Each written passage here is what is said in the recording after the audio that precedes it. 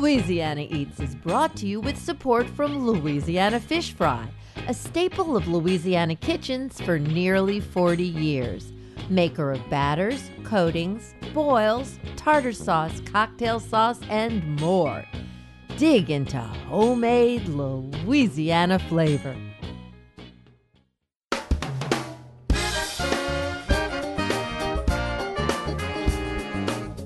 From our studios in the Southern Food and Beverage Museum in New Orleans, this is Louisiana Eats. I'm Poppy Tooker.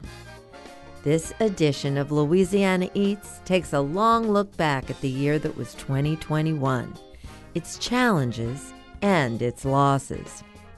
Many restaurants and bars have closed their doors in the last 2 years, but when Joanne Clevenger announced that New Orleans' beloved Upper Line restaurant would not reopen after initially closing in March 2020, the entire city reeled with the news. We'll hear from Joanne about what made the Upper Line so magical. The future of the English Tea Room in Covington seemed in doubt when news broke of owner Tim Lantrop's accident. Hit by a truck while crossing Boston Street on an October weekday afternoon. For a while, it was uncertain if he would recover. Fortunately, his wife Jan, who's also been his business partner for the last 20 years, reports he's making progress every day in his recovery, while she and the devoted employees keep the fires burning at the English Tea Room. We'll revisit a lovely tea we enjoyed with the Lantrops in spring 2021, and then we'll remember my friend and colleague Daphne Dervin, who passed away in October of last year. A New Orleans resident since 2009, Daphne made her mark on our urban farming and agriculture scene before becoming the curator of education at the historic New Orleans Collection, where she was instrumental in developing the new children's education wing at their Royal Street facility. We're taking a long look back to remember all that has been, with hopes of brighter days ahead, on this week's Louisiana Eats.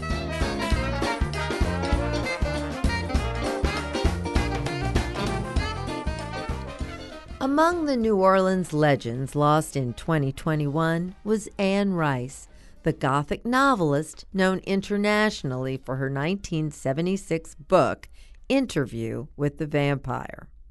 For locals, Rice was not just a literary superstar, but also a neighbor who cared deeply about her city. In 1997, Popeye's founder Al Copeland offended Anne to the core by opening Straya in a former Mercedes-Benz dealership on St. Charles Avenue. Copeland's new restaurant was a bit garish, painted bright peach and adorned with a lot of shiny silver stars and circles. Anne was horrified.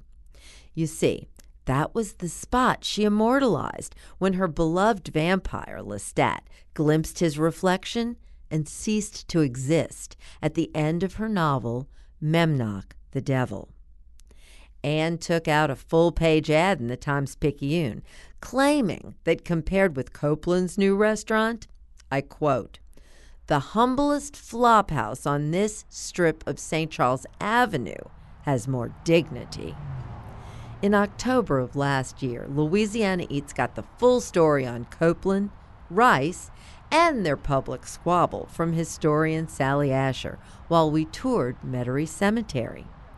Walking along a stretch many call Millionaire's Row, we came upon both Copeland's tomb and Rice's family mausoleum, located a short distance from each other. Well, here we are at perhaps one of today's most famous tombs, the Fried Chicken King, Al Copeland himself. Or infamous, however you want to say that. So Al Copeland was born in New Orleans in 1944. He was the youngest of 3 sons. His family was very poor. In fact, he spent some time in the St. Thomas Public Housing Project. In 1972, he founded Popeye's Chicken in Araby, calling it Popeye's Mighty Good Chicken.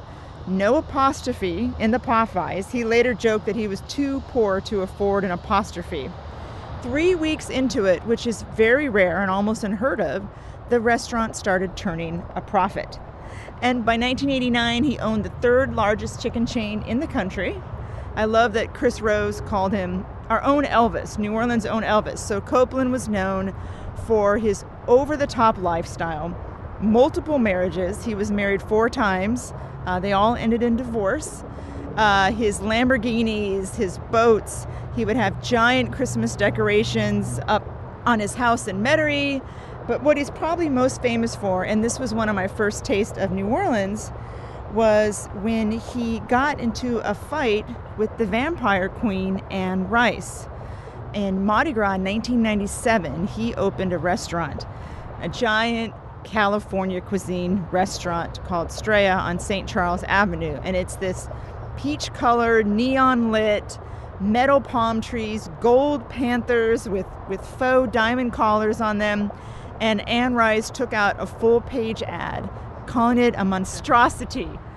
So he took out full-page ads attacking her, saying he was going to sleep with garlic underneath his pillow, and he was going to carry a crucifix, and it went back and forth and multiple litigations, and eventually the suits were dropped. Obviously, nobody told him that you can't take it with you.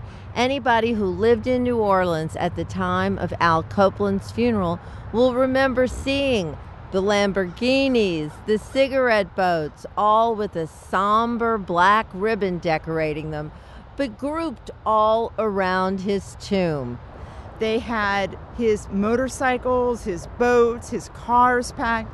His 3 ex-wives, 3 out of his 4, because one had died, were all here.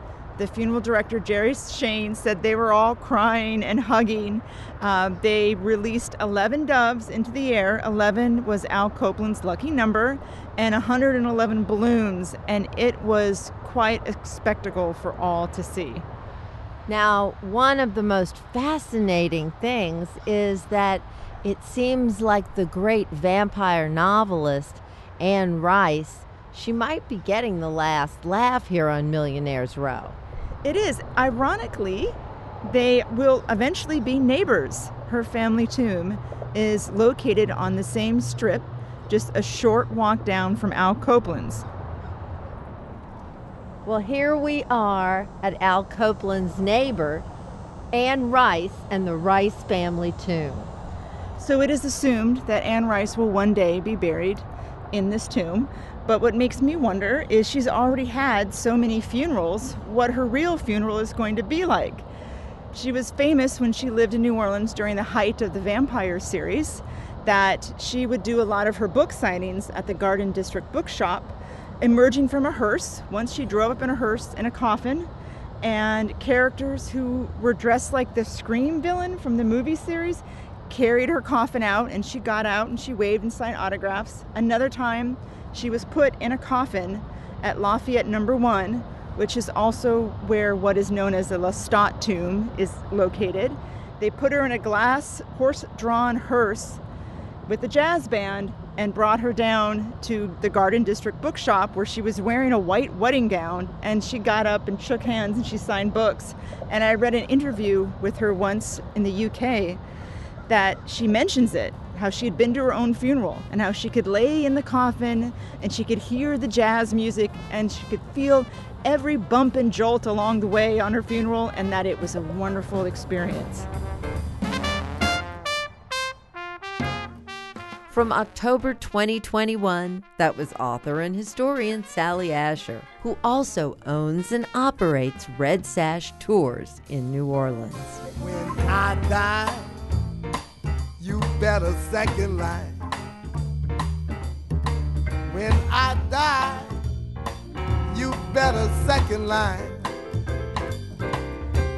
You better strike up the band every day of the week. Parade my soul up and down the street. When I die, oh Lord, we gonna second line. The first time I remember meeting Daphne Dervin, she dazzled me by bringing history to life, recreating the action of a 19th century open hearth kitchen at the Herman Grima House in New Orleans' French Quarter, where she was working as a consultant.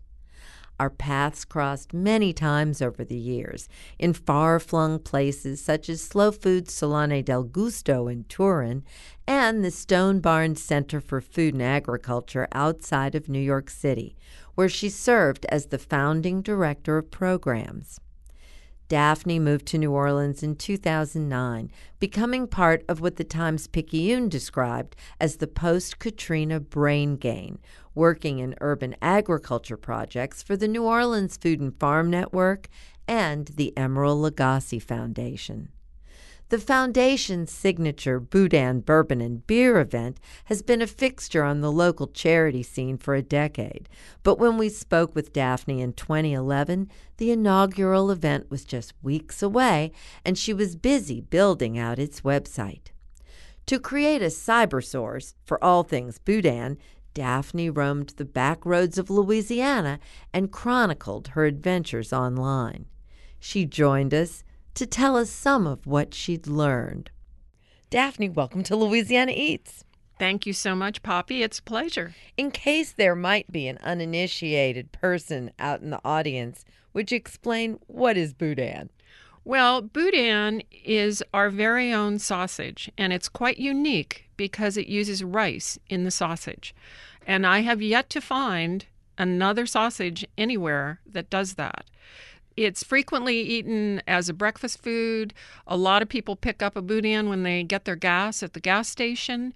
On Sundays, a lot of families have a little Boudin and some crackers when they get home from church. So it's pork and various pork parts, rice, liver, pork liver, the Trinity, green onions, and various seasonings. Now, the portions of that and how it's put together is a very hotly individualized thing, which is why it's so much fun to try different Boudins. And the casing, there are different methods of eating it. If the casing is crisp and firm, a lot of people go ahead and eat the casing. But in many cases, people just remove it from the casing and either eat the filling or shape it into Boudin balls or some other creation. Now, tell me about your blog. Well, this was quite a treat for me because I have never blogged before. So I am getting very into it, and it's called Adventures in Boudin. And I interviewed Chef David Slater at Emeril's Restaurant, who makes fresh Boudin every week and did the whole process. And then from there, I've gone to other chefs who are part of our Boudin and Beer event. And I've also interviewed the musicians and the artists associated with the event. So how did this Boudin obsession begin? Well, I think once upon a time when I visited here a long time ago, somebody said, "Have you ever had our Boudin?" And I said, "No, but I love sausage." And so they handed me a Boudin and I fell in love. And I really, since I've moved here, have made it my goal to try as many versions as possible. Well, tell me about some of the places that you visited in search of this perfect link of Boudin. Well, in Bow Bridge, we went to several places, and my favorite was a place called Charlie T's, which had names of the people posted on the wall that they didn't accept checks from anymore. And which had all sorts of lovely things stuffed with Boudin, but also had very yummy hot Boudin balls, which were a second breakfast. I must admit, I'd already had a first breakfast of Boudin at Pochet's, but just had to have more. And from there in St. Martinville, I liked Joyce's Supermarket, which in addition to having fresh hot Boudin, has meat specials, which are like combos of meat you can buy. And my favorite was the Runaway Bride mixture. The Runaway Bride mixture? Yeah. Doesn't that sound fun? I mean, when you just buy it, just to have it. What kind of meat does the Runaway Bride pack along? Well, there are many pork parts, but there were also some beef parts as well.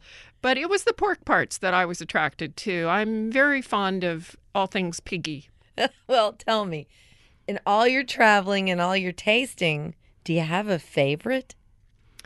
One of my favorites is Donald Link's boudin balls on the Cochon menu. And then he also sells fresh boudin in Butcher. And both of those have been quite tasty lunches, breakfasts, and everything else for me. Well, I read on your blog that Donald Link sometimes makes his boudin into a pie. Yes, he does. He's really pushing the envelope with things to do with boudin. And I think that's partially because he loves it so much. In fact, he's the one that said a Cajun 7-course meal is a link of boudin and a 6-pack. There you go. Absolutely. Doesn't that sound great? Yeah, so what was that pie like? It wasn't my favorite. Okay. I'm a little more of a classic boudin girl. I am very fond of it for breakfast, and I'm particularly fond of putting Steen's cane syrup on it. Well, that makes perfect sense because cane syrup is Louisiana's maple syrup, isn't it? Exactly. I like them smoked sometimes. Yes. When the yes. skin gets crispy. And in fact, Donald Link talked about that he does like to charcoal grill them to get the skin nice and crispy because that gives it a very different consistency than the usual steamed or kind of poached method that we use. And when you visit the website, you can see pictures of your adventures and everything. Yes, and my adventures in Boudin blog is such fun. I want to mention that the Lost Bayou Ramblers are performing. There are headliners. And I interviewed Louis Michaud, who I know has been on your show. Yes. And he talked to me about Boudin, and he said that he thinks of Boudin as a Cajun push pop. That's a great description. Well, I can't wait for the big event. I look forward to it, and I want to thank you so much for coming to visit with us. My pleasure. Thank you.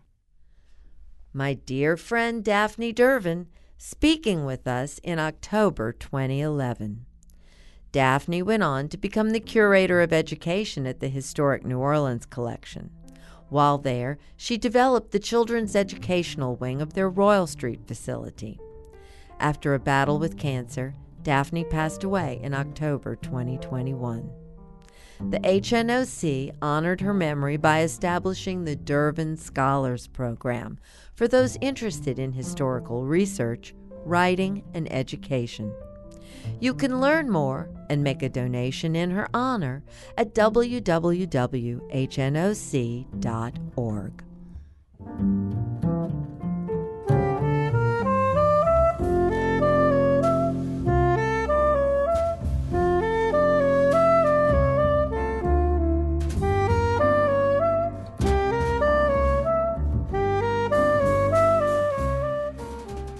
After almost 40 years in business, New Orleans Upper Line Restaurant closed for good in 2021.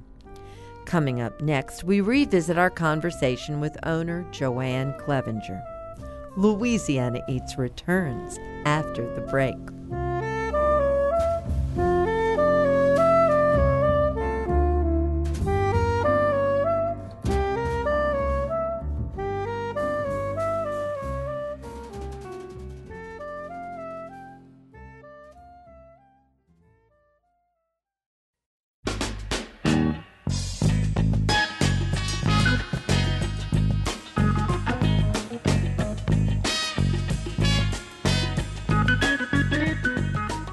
Poppy Tooker, and you're listening to Louisiana Eats, edible content for Louisiana food lovers. Louisiana Eats is brought to you with major support from Camellia Brand, beans done right, a New Orleans tradition since 1923. From Rouse's Markets, synonymous with seafood straight from Louisiana's waterways. Rouse's Markets, tastes like home. And from Crystal Hot Sauce, made with 3 simple ingredients: aged red cayenne peppers, distilled white vinegar, and salt. Nothing artificial. Crystal Hot Sauce, how New Orleans does flavor.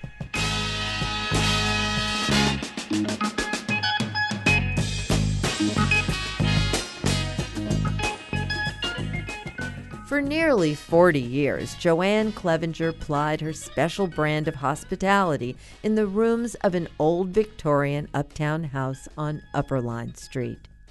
With walls covered in amazing works of art, each with its own special tale, countless locals and visitors made the Upper Line their own. In November of 2021, Joanne announced that she would not be reopening her beloved establishment. Currently, the restaurant and its art collection are for sale. Let's revisit part of our special conversation with Joanne from 2016, beginning with her memories of childhood. Joanne, you are such an amazing woman. It's very hard for me to know where to begin.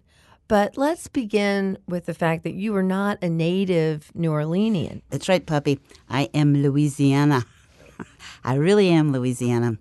I was really influenced in food by my grandfather and my grandmother. I was born in Alexandria, Louisiana, and my father hunted and fished, and we ate what he caught and what he shot.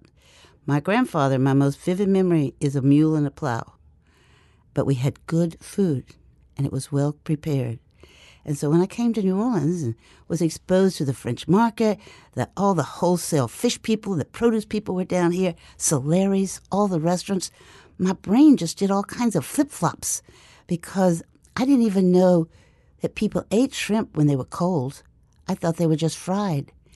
And I certainly had never seen a little oval platter.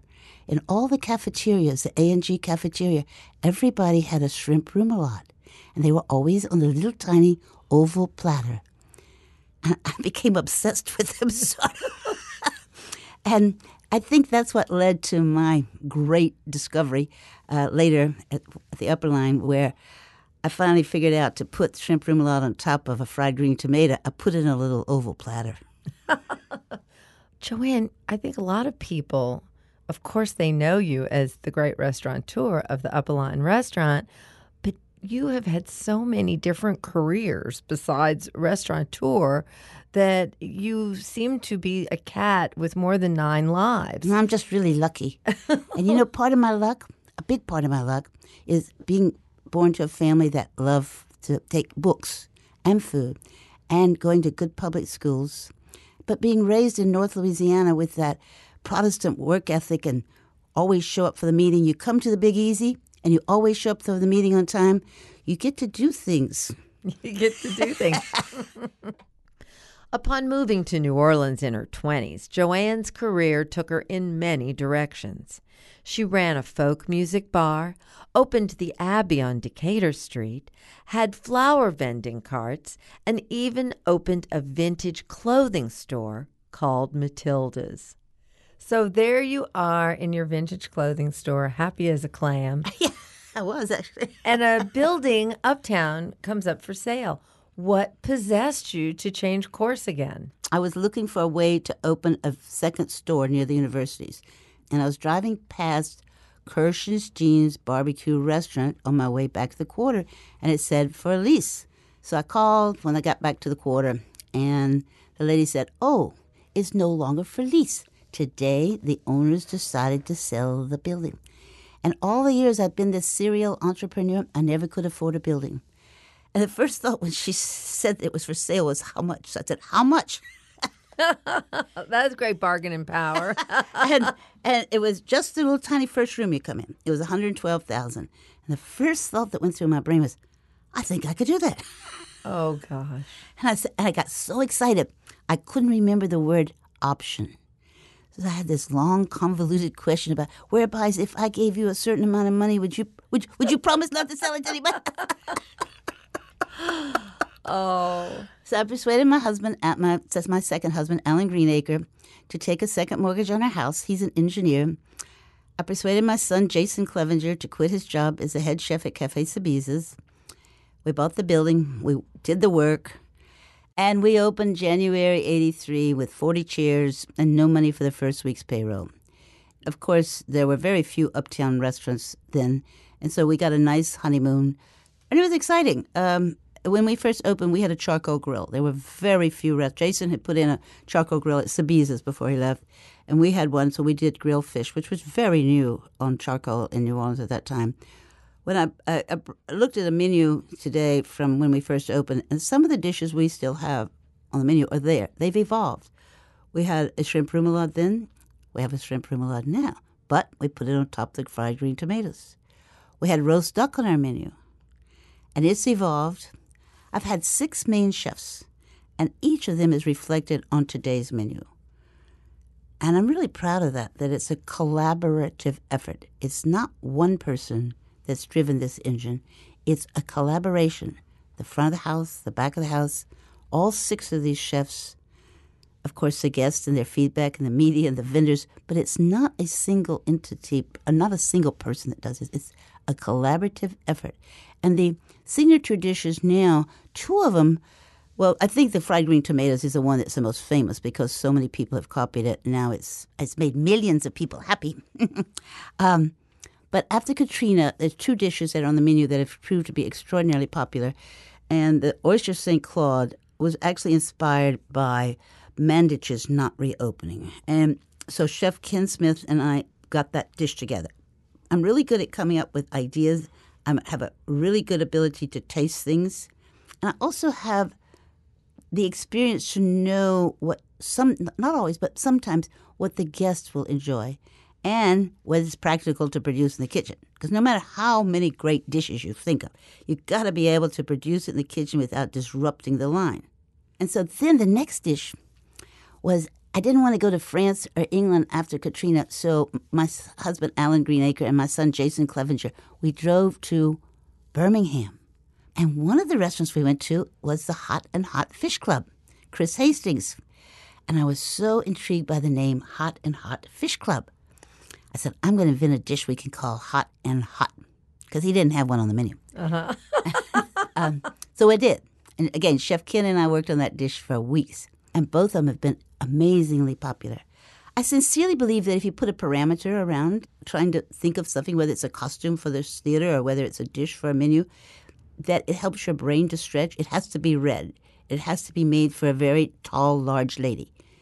Your brain does things that it wouldn't do as, I need a costume. And that's the way it was with the oyster St. Claude, the hot and hot shrimp. And it really was the way it was with the fried green tomatoes, too. Because when I heard they were going to make a movie about fried green tomatoes, I said, oh, my gosh, we got to have a dish. And it needs to be on a little oval platter. You and the oval platters. You really are the restaurant, Joanne. When people go to the upper line, if you were to not be there, I think they might just about fall down.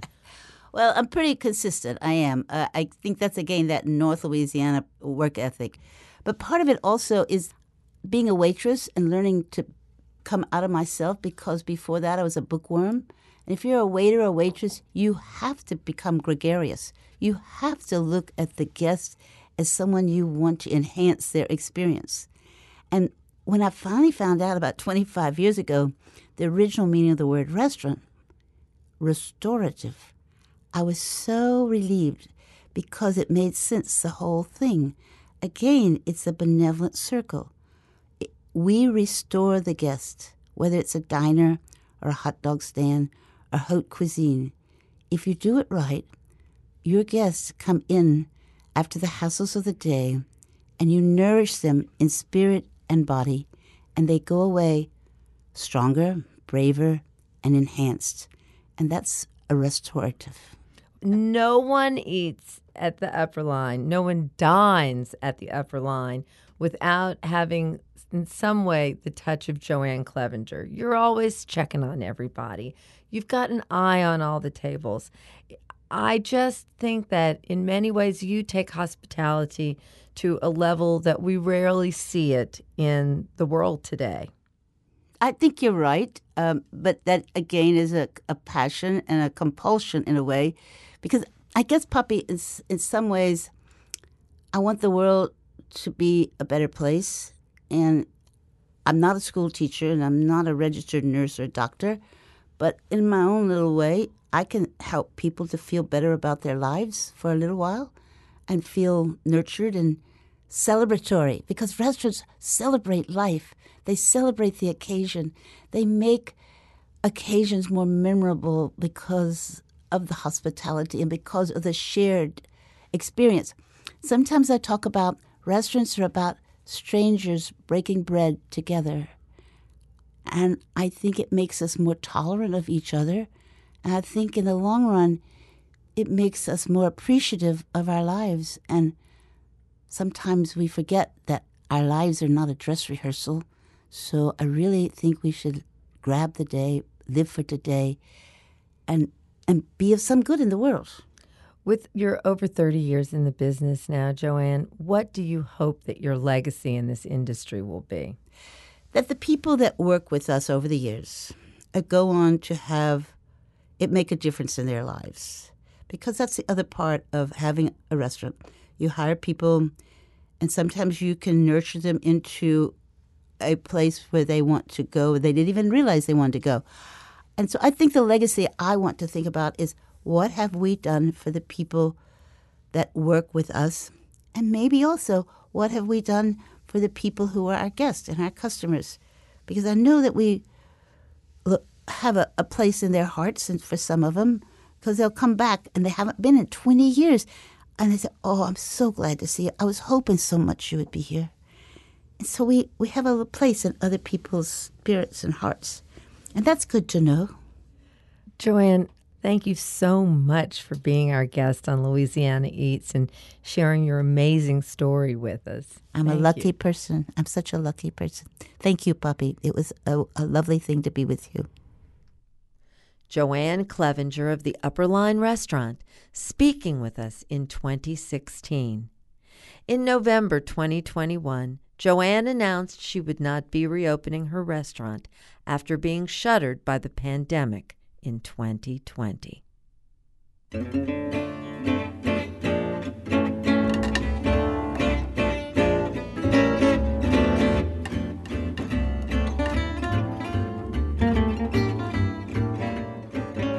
What much-loved fried chicken chain made its debut 50 years ago this year? Stay tuned, and we'll answer that question when we come right back.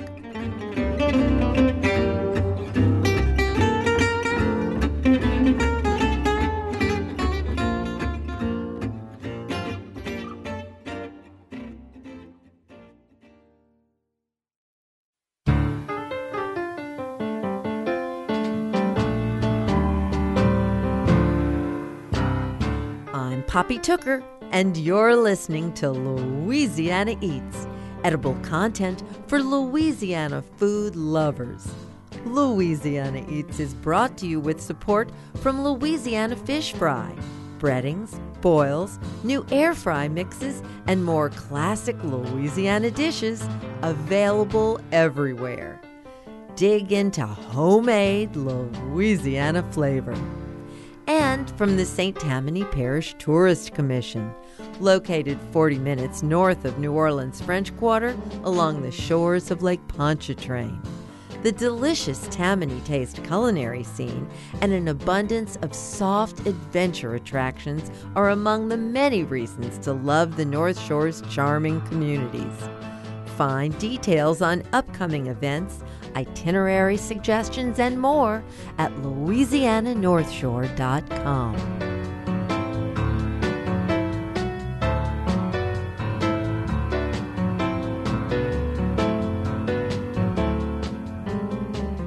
Here's this week's culinary quiz question, brought to you with support from Popeye's Louisiana Kitchen. What much-loved fried chicken chain made its debut 50 years ago this year? Well, of course, it's Popeyes. Entrepreneur and showman Al Copeland hailed from humble beginnings.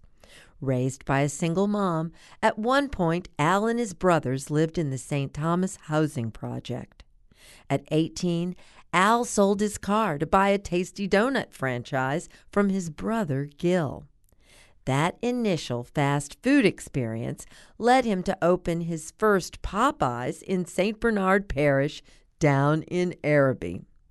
Over the next 20 years, he grew the business to include over 300 stores before losing Popeyes in a merger with Church's Fried Chicken. Although he lost Popeyes, he cleverly retained the rights to the secret seasoning blend with his company, diversified foods and seasonings. Al succumbed to cancer of the salivary glands on Easter Sunday, 2008, at the age of 64. Today, Popeyes is owned by Restaurant Brands International, operating thousands of stores across the country and the globe, including most recently Popeyes locations in London and Mexico City. I'm Poppy Tooker, and Popeye's fried chicken makes for some good Louisiana Eats.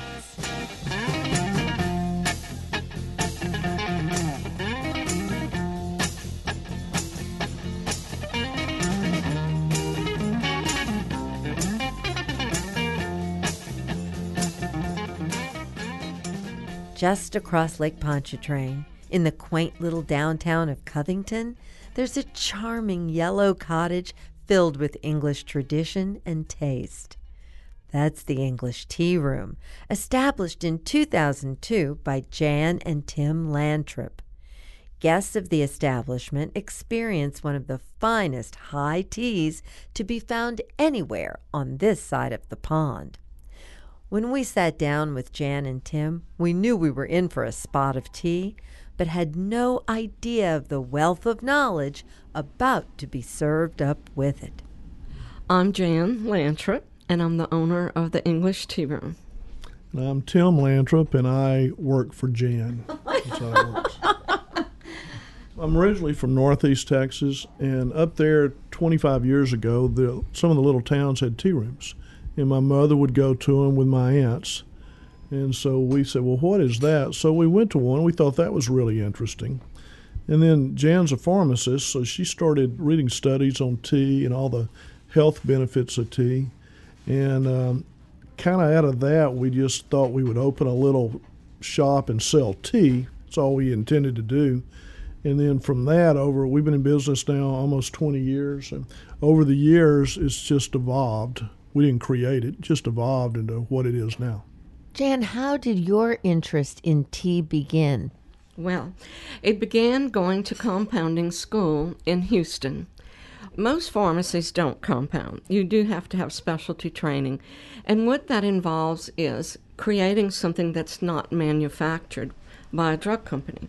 So I worked in a lab where they were doing research on tea, the polyphenols, the actual elements of tea that create the health benefits.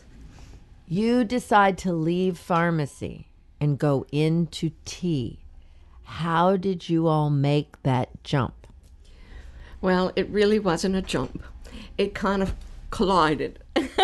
And we did both. I did both at the same time. Tim is a decorator and a collector. Tim's ancestry is British and Scottish, very strong. Everything in his DNA is totally UK. So he had a natural love of this whole scene. But with me, I was still doing pharmacy up until last year. I had a dual career. I would come in and splash a bit of tea around, or educate was one of my passions. Talking about tea, letting the customers understand, what is tea? How do you make tea? You can't make a cup of coffee unless you know how to make it. You have to know how much coffee to put in the pot, how much water to add. The temperature is important. And so it is with tea, but a little more detail because we have so many varieties, from just fruits and herbs to black teas that come from Assam and Kenya and India and Nepal and South Africa, these big malty, big mouth teas, and you have to know how to brew it to get that feel and bring out all that essence. The world of tea is fascinating, and it's so varied. Coffee's coffee, and it's great, but when you step into the world of tea, get ready for an adventure. Tim, your collections here are simply astounding. Are you like those folks we see on PBS? Are you a picker, or what do you do exactly? I'm a treasure hunter, and I'm always looking. And I have certain stores that I go to. When we go to England, they don't have garage sales there. They call them boot fairs. And it's just a big field, and that people will drive their cars and park them in the field and open their trunks, which they call boots over there, and sell out of the trunk of their car. So we've gotten a lot of things there. But I'm always looking for something from England that's really special. Sometimes we'll have customers that'll just walk in and give us things. I mean, we've got a World War I cigarette case with the Prince of Wales, the regiment on it. I've got a signed letter from Churchill's father. One of our customers gave us a newspaper printout of Queen Victoria's when she was crowned queen in, what was it, 1832 or 33, and it's got everybody that was in her procession, and we just get incredible things come through, and I just love that. I love history, and I love that connection to the past. England has such a rich history, and we're never finished. We don't have any really space to put things anymore. We'll just rotate out, whatever. Yeah. Just then, Sue, an actual British expat who lends a certain authenticity to the experience, served our refreshments. On a tiered silver tray, there was an amazing assortment of scones, spreads, tea sandwiches, and sweets. We have cheese and bacon, spinach and artichoke, spanakopita. They are spinach and ricotta cheese. Then we have some fresh fruit. Then on the top we have our chocolate dipped strawberries, pedifors, and macaroons. With over 100 teas to choose from, along with every imaginable tea accessory, the sights and scents of this magical apothecary are simply dizzying. You know, everything adds to the experience. So when you put that fine porcelain to your lips and you drink that tea, it tastes different. That's like when you drink wine or champagne, how that fine, thin glass is so important for the full experience, as it is with tea. And the teapot, pouring the tea, the shape of the teapot, the silver from England that we have, and all of that adds to your experience of having tea.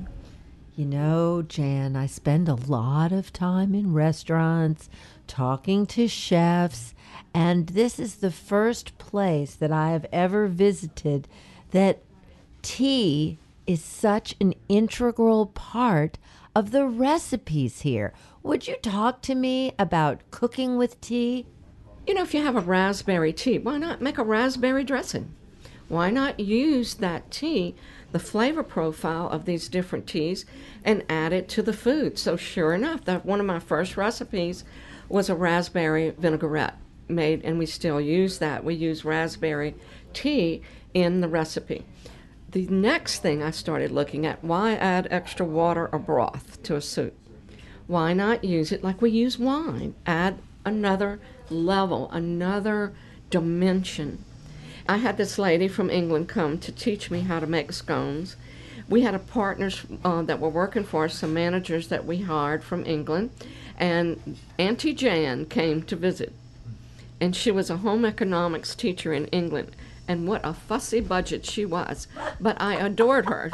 We shared the same name, but she was a tyrant. She was like Julia Child, you know, in that she made all of her own clothes. She was a perfectionist. And one of the things she did was to teach me how to make a proper scone. And I'm telling you, I couldn't do it to save my life. It took me weeks.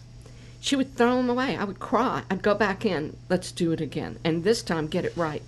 Everything had to be flour, the sugar, the ratios, different flours, different sugars, and cut just a certain way.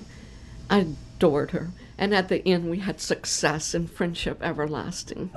That's just grand. I have heard that a certain Sir Anthony Hopkins is a big fan of your scones. Tell me about that little That's a brush great with celebrity. story. A few years ago, or some years ago, they were filming a movie around here, and he was the star of the movie. Someone would come by here once or twice a week and get tea and scones for him, because he's from England. He liked our scones. So when they finished the movie, they had an end of the movie party in Hollywood. He bought 350 scones and picked them up one morning and flew them there for the afternoon. That was pretty neat. There's nothing like knowing that your scones are on a private plane in the afternoon, right, huh? Yeah, going to Hollywood. That's pretty good. So. Satiated in mind, body, and spirit, I had to know what was next in store for the English Tea Room. Some years ago, we were in Mobile, and I was watching that movie Around the World in 80 Days. You remember that show? Yeah. When we were kids, and it was a great show. And it was all about the English on this race around the world, and it's taken 80 days to cover the world.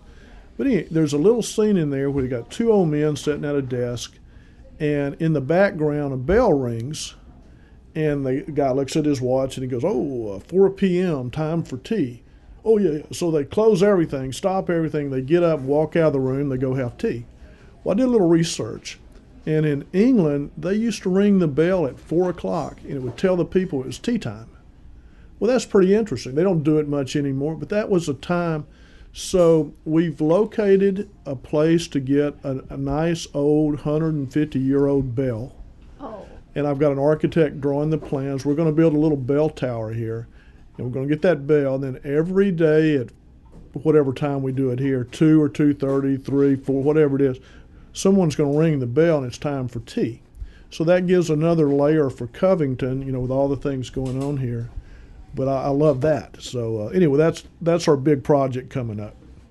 Well, thank you for welcoming me over here and for all of the incredible things that you shared to eat and drink and to learn. Well, thank you. Glad you came. It was wonderful. Love having you here. That's a treat for us. Jan and Tim Lantrip speaking to Louisiana Eats during our visit to Covington's English Tea Room in spring 2021. Tim was hospitalized and then in a rehab facility for almost 2 months following a terrible accident in October 2021. It was touch and go for quite some time. As he regained his strength, he became known as Miracle Tea Man up and down the halls of the hospital. On December 23rd, Jan was blessedly able to bring Tim home. Truly a Christmas miracle. Jan and Tim want to thank everyone for their prayers and hope to see you all at the English Tea Room in 2022.